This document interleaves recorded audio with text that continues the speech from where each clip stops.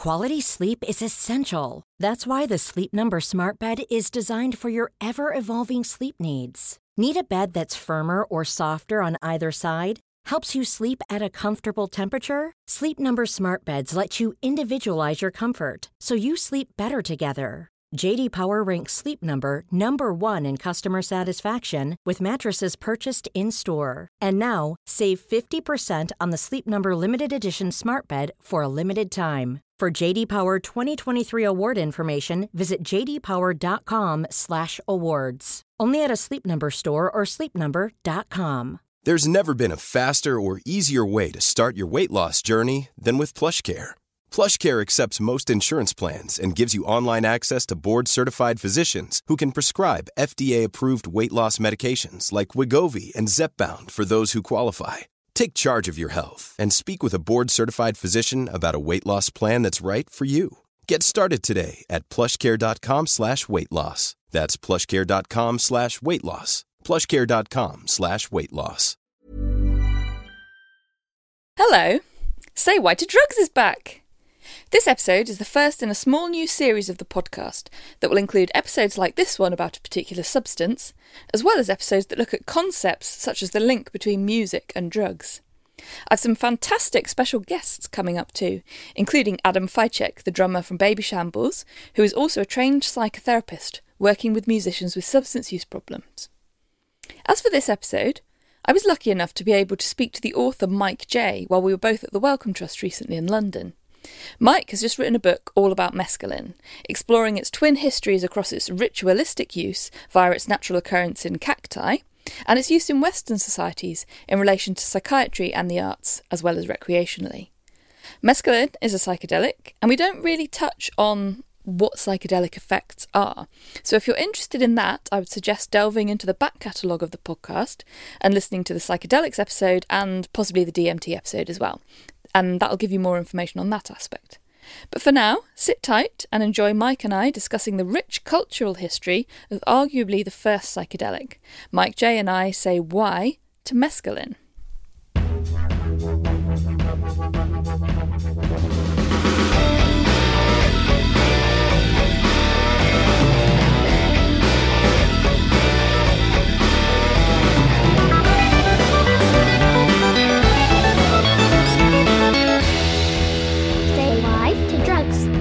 Dr. Susie Gage. To begin with, can I just get you to briefly introduce yourself? Yeah, I'm Mike J. I'm an author and a curator.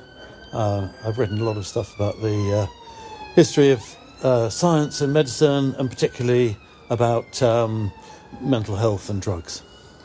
And the reason I've invited you on the podcast is because you've just published a new book. That's right, isn't it? I have. It's called Mescaline, and it's subtitled A Global History of the First Psychedelic.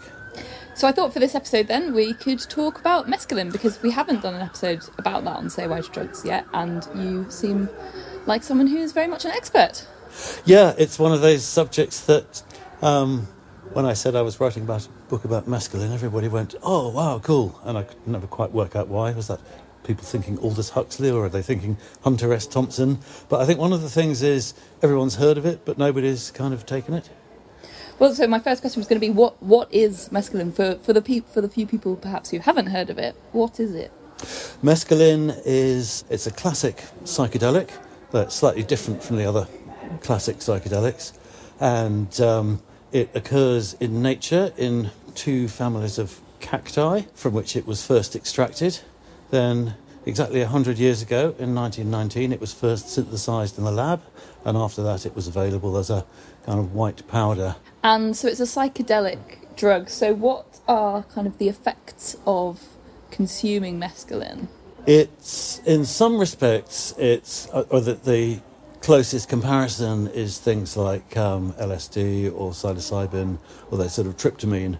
And those are the classic psychedelics, aren't they? They are, and mescaline's always called a classic psychedelic. In fact, when the word psychedelic was coined, by Aldous Huxley and Humphrey Osmond, at that point it referred to mescaline and LSD. So it's kind of an original psychedelic. And I call it the first psychedelic in the book because at that point LSD was relatively new out of the lab. Mescaline already had a long history. But it's different from the other classic psychedelics because it's not a tryptamine, it's a phenethylamine. So it's got a bigger physical component to it. It's also, you have to take larger doses for it to work. It takes longer to come on and it lasts longer. So it's kind of pretty much a sort of extended, quite intense ordeal at a, full dose. It's hard to describe its effects because in a way they're sort of paradoxical. On the one hand, it's like other psychedelics, it's really intensely visual. I mean, maybe more visual in some respects, with your eyes closed, you see sort of incredible sort of vivid spirograph patterns and visions that go on for hours. It's also, unlike other hallucinogens, it's quite euphoric. MDMA was originally developed from it, so it's got a bit more of that. So it can be very euphoric, very rich, very visual, very kind of enchanted, but it's also, quite physically heavy. A lot of people experience quite a lot of nausea with it, and your limbs can feel a bit heavy and a bit sort of numb at the extremities. So it's weirdly kind of pleasant and unpleasant at the same time. One of the questions I always like to think about on this podcast is sort of what's the appeal of the substance. So why do people use mescaline? And also, I suppose, then who are the groups of people or types of people who use mescaline? Well, mescaline's got a very, very long history. It's been used since kind of prehistoric times in its original cactus forms, which are the San Pedro cactus, which grows across the Andes, and the peyote cactus, which grows in Mexico and a little bit of what's now Texas. So there are lots of traditional uses of it, where it's kind of very, very culturally important and revered. Then when it became available, as a drug, a pure drug, an alkaloid, and was first investigated by Western scientists and artists and whoever else, at that time it was the only thing that did anything like this, apart from eating large amounts of cannabis was the closest. But this was, definitely a trip. And all kinds of people experimented with it from all kinds of different perspectives. So a lot of people tried to start their own religious ceremonies around it. Lots of scientists investigated it from different angles. Artists became very interested in taking it and painting and drawing what they were seeing. And then after LSD came along, its popularity kind of dwindled in the West. Partly, I think, logistical reasons. It's quite a high dose, so if you have a gram of mescaline, that's about 3 doses. If you have a gram of LSD, that's 20,000 doses or something. So it was a bit of a no-brainer that LSD was going to take over for that reason. And then shortly after that, the chemist Alexander Shulgin had an amazing mescaline experience and then dedicated his life after that to finding analogues of mescaline or things which might have similar effects. And he found, famously, MDMA and 2CB and dozens of others. And those are kind of, in a way, they're like mescaline, but they're much easier to manage. Instead of lasting for 12 hours, they last for 3 or 4. So in a way, I think you could say mescaline has completely disappeared from modern drug culture, or you could say that it's actually still at the centre of it, but in the form of these stepchildren of mescaline, if you like. And is it still used in places like the Andes and Mexico where the cacti grow? Was that a sort of historic use of it, or is that something that still carries on today? The cacti are being used more now than ever before. So on the one hand, you can say mescaline's almost disappeared as a chemical. But on the other hand, the San Pedro cactus, which used to be used in kind of magical and healing rituals and sort of Peru and Ecuador and Bolivia a bit. It's now, if you go to ayahuasca retreats in the Amazon, there are San Pedro shamans there, and you'll run into them in Ibiza and Goa and Thailand. That's really globalizing. And similarly with the peyote cactus, the people in the north of Mexico, sort of tribal groups like the Huichol who use it, are very famous now, when they have their big peyote ceremonies, hundreds of people turn up. And since the 19th century, it was adopted by a lot of the Native American tribes in the United States, the Plains tribes, first of all. and that was incorporated really for the legal protection into the Native American church, and that is thriving as never before. I mean, there's at least 250,000 members of the Native American church. So the chemical has disappeared, but the cacti are, really having a moment. So one of the things we were talking about before we started recording was the impact that potentially there might be differences in consuming a plant compared to taking a white powder, both in terms of, obviously, there are other things in a plant, and there also might be other things in a white powder, but that's, I guess, a different conversation. But there might be other components within the plant matter that might also impact on intoxication experience, but also that expectation and environment might also play a big part. Is that something that you discovered when you were researching the book and in your own experience, that people report differences between mescaline experiences from a cactus versus?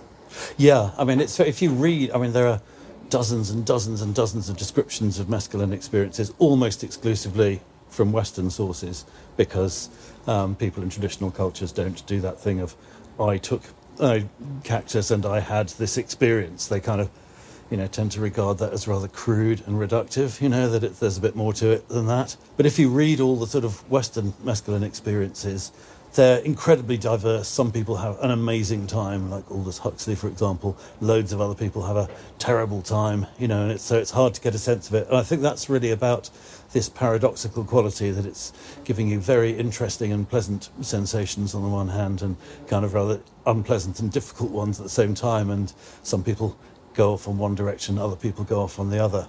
In terms of the cacti, both the San Pedro and the peyote have dozens of different alkaloids in, which probably do something or other. And a lot of people, I think, assume when they take them that a lot of the unpleasant effects are to do with the fact that you're ingesting this kind of possibly toxic cactus material. But actually, the pure mescaline alkaloid has those physical effects as well, very kind of intensely. So I think the difference really is, what I found is if you're taking it on your own or in a kind of experimental context, let's see what this does, then you get really preoccupied by the physical sensations and all the weird things that are happening to you and all the visions that you see when you close your eyes and the strange voices and auditory hallucinations that you hear. You get very wrapped up in yourself. When you take it in a Native American ceremony, then it kind of becomes all about the communal experience and your personal experience. In a way, you kind of escape, from those physical sensations and you join into something else. And in many ways, I think the Native American peyote ceremony is constructed around the cactus and what it does, and finding ways of harnessing its benefits and minimizing or managing the sort of difficult bits. So, you have music, for example, very kind of insistent drumming and songs and things that kind of bind the group together. And it's kind of euphoric. It's a sort of shared experience. So it's a bit like, what you might get at a sort of dance club with MDMA. It's got that element to it. But it's also got the ordeal element. When I attended a ceremony, the roadman, the guy who officiated, had a little speech about this at some point. He said, this is not a comfortable experience, it's an ordeal, and it's meant to be an ordeal. Sorry, guys, but you have to sit up very straight, cross-legged for 10 hours. The suffering is not a bad thing. The suffering actually raises your prayers up to heaven, so, think of it that way. Wow. Do we know much about what are the risks from taking mescaline? I think there's something about, in the form of the cacti, it's self-limiting. It's kind of, can you get enough down to have the sort of full effect? There are unpleasant physical effects, nausea and so on, but they're kind of gone 12 hours later when the cactus is gone. In the early 20th century, there was a big sort of federal American attempt to close down the use of peyote and to ban it, and they produced kind of loads and loads of testimony about how terrible it was and what a terrible effect it had on Native Americans. But most of that was disputed at the time and has been discredited since. So I guess the biggest risk is it's a powerful psychedelic. You can have an extremely powerful and intense experience, and that can be a bad one, and that can be something that can take time to recover from. And what about long-term use? Is it a kind of substance that people use really regularly and would use for sort of frequently across many years? Yeah, in the Native American church, for example, people will convene meetings. They're not at regular times, but it's whenever there's something important to mark, or quite often there's a healing component. People do healing during the ceremony, so if somebody's sick and needs one, then they'll call a meeting. On that basis, people don't increase their dose. They can take it regularly a few times every year for decades, and it stays much as it was. And in fact, it's got one of the big components of it in Native American culture is that it's an alternative to alcohol, and it's used a lot for treating alcoholism. And if you join the Native American church, then you're joining a group of people who are very committed to being upstanding models and ethical core of their community, and they won't be the people who are drinking alcohol. But it's interesting you say regularly a few times a year, whereas if someone was a regular alcohol use, that would mean a few times a day potentially. So it's used in a very different way to substances like alcohol or like cigarettes or I would say it's regular but more rare. Yes, it's more like other psychedelics in that sense. It's not something that seems to be dependence forming. No, and also because it's kind of quite a physical ordeal, it's kind of the last thing you feel like when you've done it is like, oh, let's do that again. So I think it has kind of natural periods of rest and recovery built into it. So I suppose I want to sort of slightly turn now to the book that you've just written.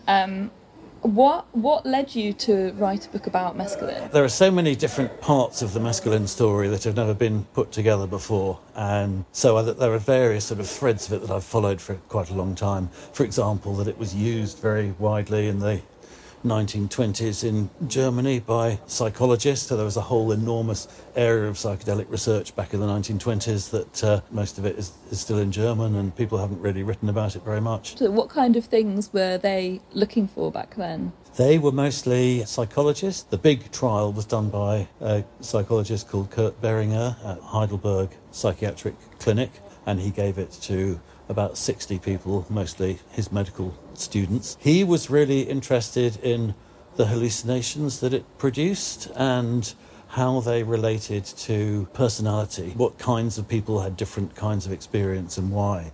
When these amazingly kind of elaborate visions appeared, where were they coming from? Was this the same for everybody or different? So he generated hundreds of pages of testimony of people describing their hallucinations in real time. So there's an enormous amount of, and now I can see these silver spinning discs, and now they look like they've got flames on them. There's a purple light coming from the middle of them, and now it's a bunch of dancing elephants. That going on for hours and hours and hours. So what do you do with all that information? And he couldn't make much sense out of it in terms of using it to diagnose different illnesses or personality types. The most useful work that came out of that was by a psychologist called Heinrich Kluwer, who said, well, if you look through all these cavalcades of visions, there are certain kind of forms and shapes that always appear. A lot of people talk about kind of lattices and webs and things. Other people talk about spirals.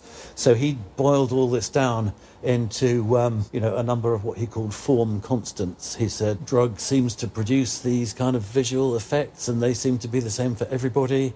And people don't, for example, dream about them afterwards, so it's probably something to do with the physical mechanism. So that was kind of, in terms of opening up that field of cognitive psychology, that was quite valuable. And sorry, I interrupted you when you were in the middle of saying what was it that led you to write a book about it. So psychology stuff was very interesting to you. That was fascinating. And then after that, psychologists decided that they would get further if they gave mescaline to artists and intellectuals. So people sat down and injected Jean-Paul Sartre and Walter Benjamin and people with mescaline to see what they made of it. And certain people, gave it to avant-garde artists who took it and drew it. So there's this kind of huge sort of world of art. And all this is happening decades before we think of the sort of psychedelic era as starting. And before all that, of course, there's this long history of use in that we've discussed in sort of indigenous American cultures. So the other thing that was really interesting for me was to balance those two, to show that there are, very different ways of approaching psychedelics and in different cultures, and that the way that we in the sort of modern West have approached psychedelics is not the same as the way that other cultures have done so in the past. Do you think there's something unique about mescaline among psychedelics? I think certainly in terms of its history, because it was the only psychedelic for such a long time. But I think it's been hard to plug into Western culture. In a way, LSD has been easier. Things like MDMA have been much easier. So I think the richest cultural use of it has been in other traditions which aren't so focused on sort of pulling out the drug effect and instrumentalizing it for this or that. Like, how can we use this for psychiatry, or how can we use this in medicine, or how can, what's kind of very interesting for me about sort of traditional cultures of peyote and San Pedro is that people have taken the plant rather than the mescaline it contains as their focus, and the plant for them has a personality, and like all personalities, it has lots of different characteristics, and they haven't kind of worked to try and like weed out the ones that we want and sort of not the ones that we don't. So it's kind of a very interesting one for seeing the way in which a culture can evolve with enormous depth and complexity out of a natural psychedelic. Magic mushrooms, are they the only other... No, I guess I guess DMT is DMT, natural as well. And it's interesting that DMT or ayahuasca seems to have had that same kind of cultural history of use in that way, whereas mushrooms perhaps less so. Is that correct, or are there ways that mushrooms have been used in that way as well? Yeah, but when the Spanish first arrived in Mexico, they found people using peyote, and they also found people using mushrooms, and it seemed to them that they were similar. They saw it in terms of, these plants have the devil in, and it's giving visions to the natives. But mushrooms are really exclusively in Mexico. There's an awful lot of DMT-containing plants in South America, and their use goes way back into prehistory. We just had that great archaeological discovery last week of a guy in the Andes from about sort of 3,000 years ago. His sort of medicine bag just turned up in a cave up in the Andes, which included coca leaf and also kind of different forms of DMT and harmine from the ayahuasca vine.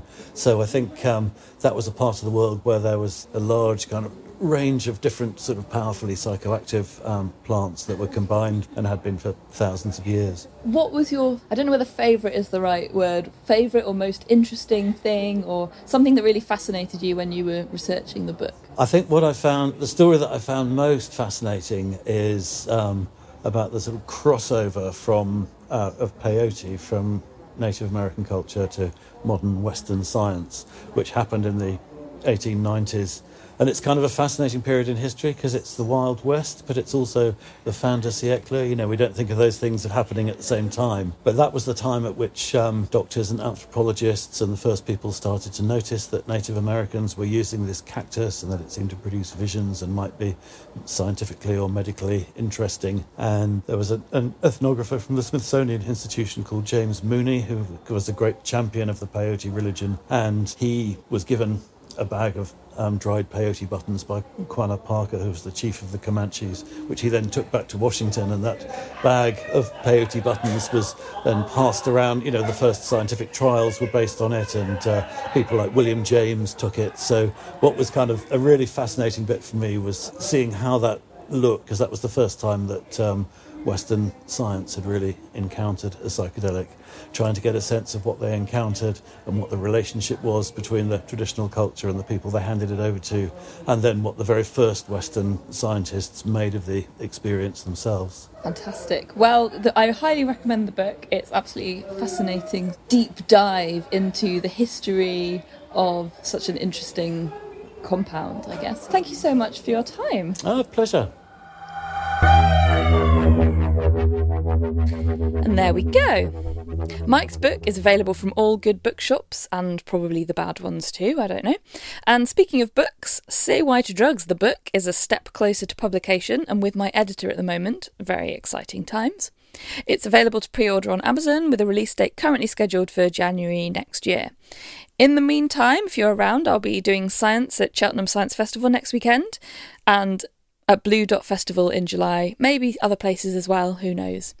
In the meantime, there'll be another episode up in 2 weeks' time, so see you then. Bye!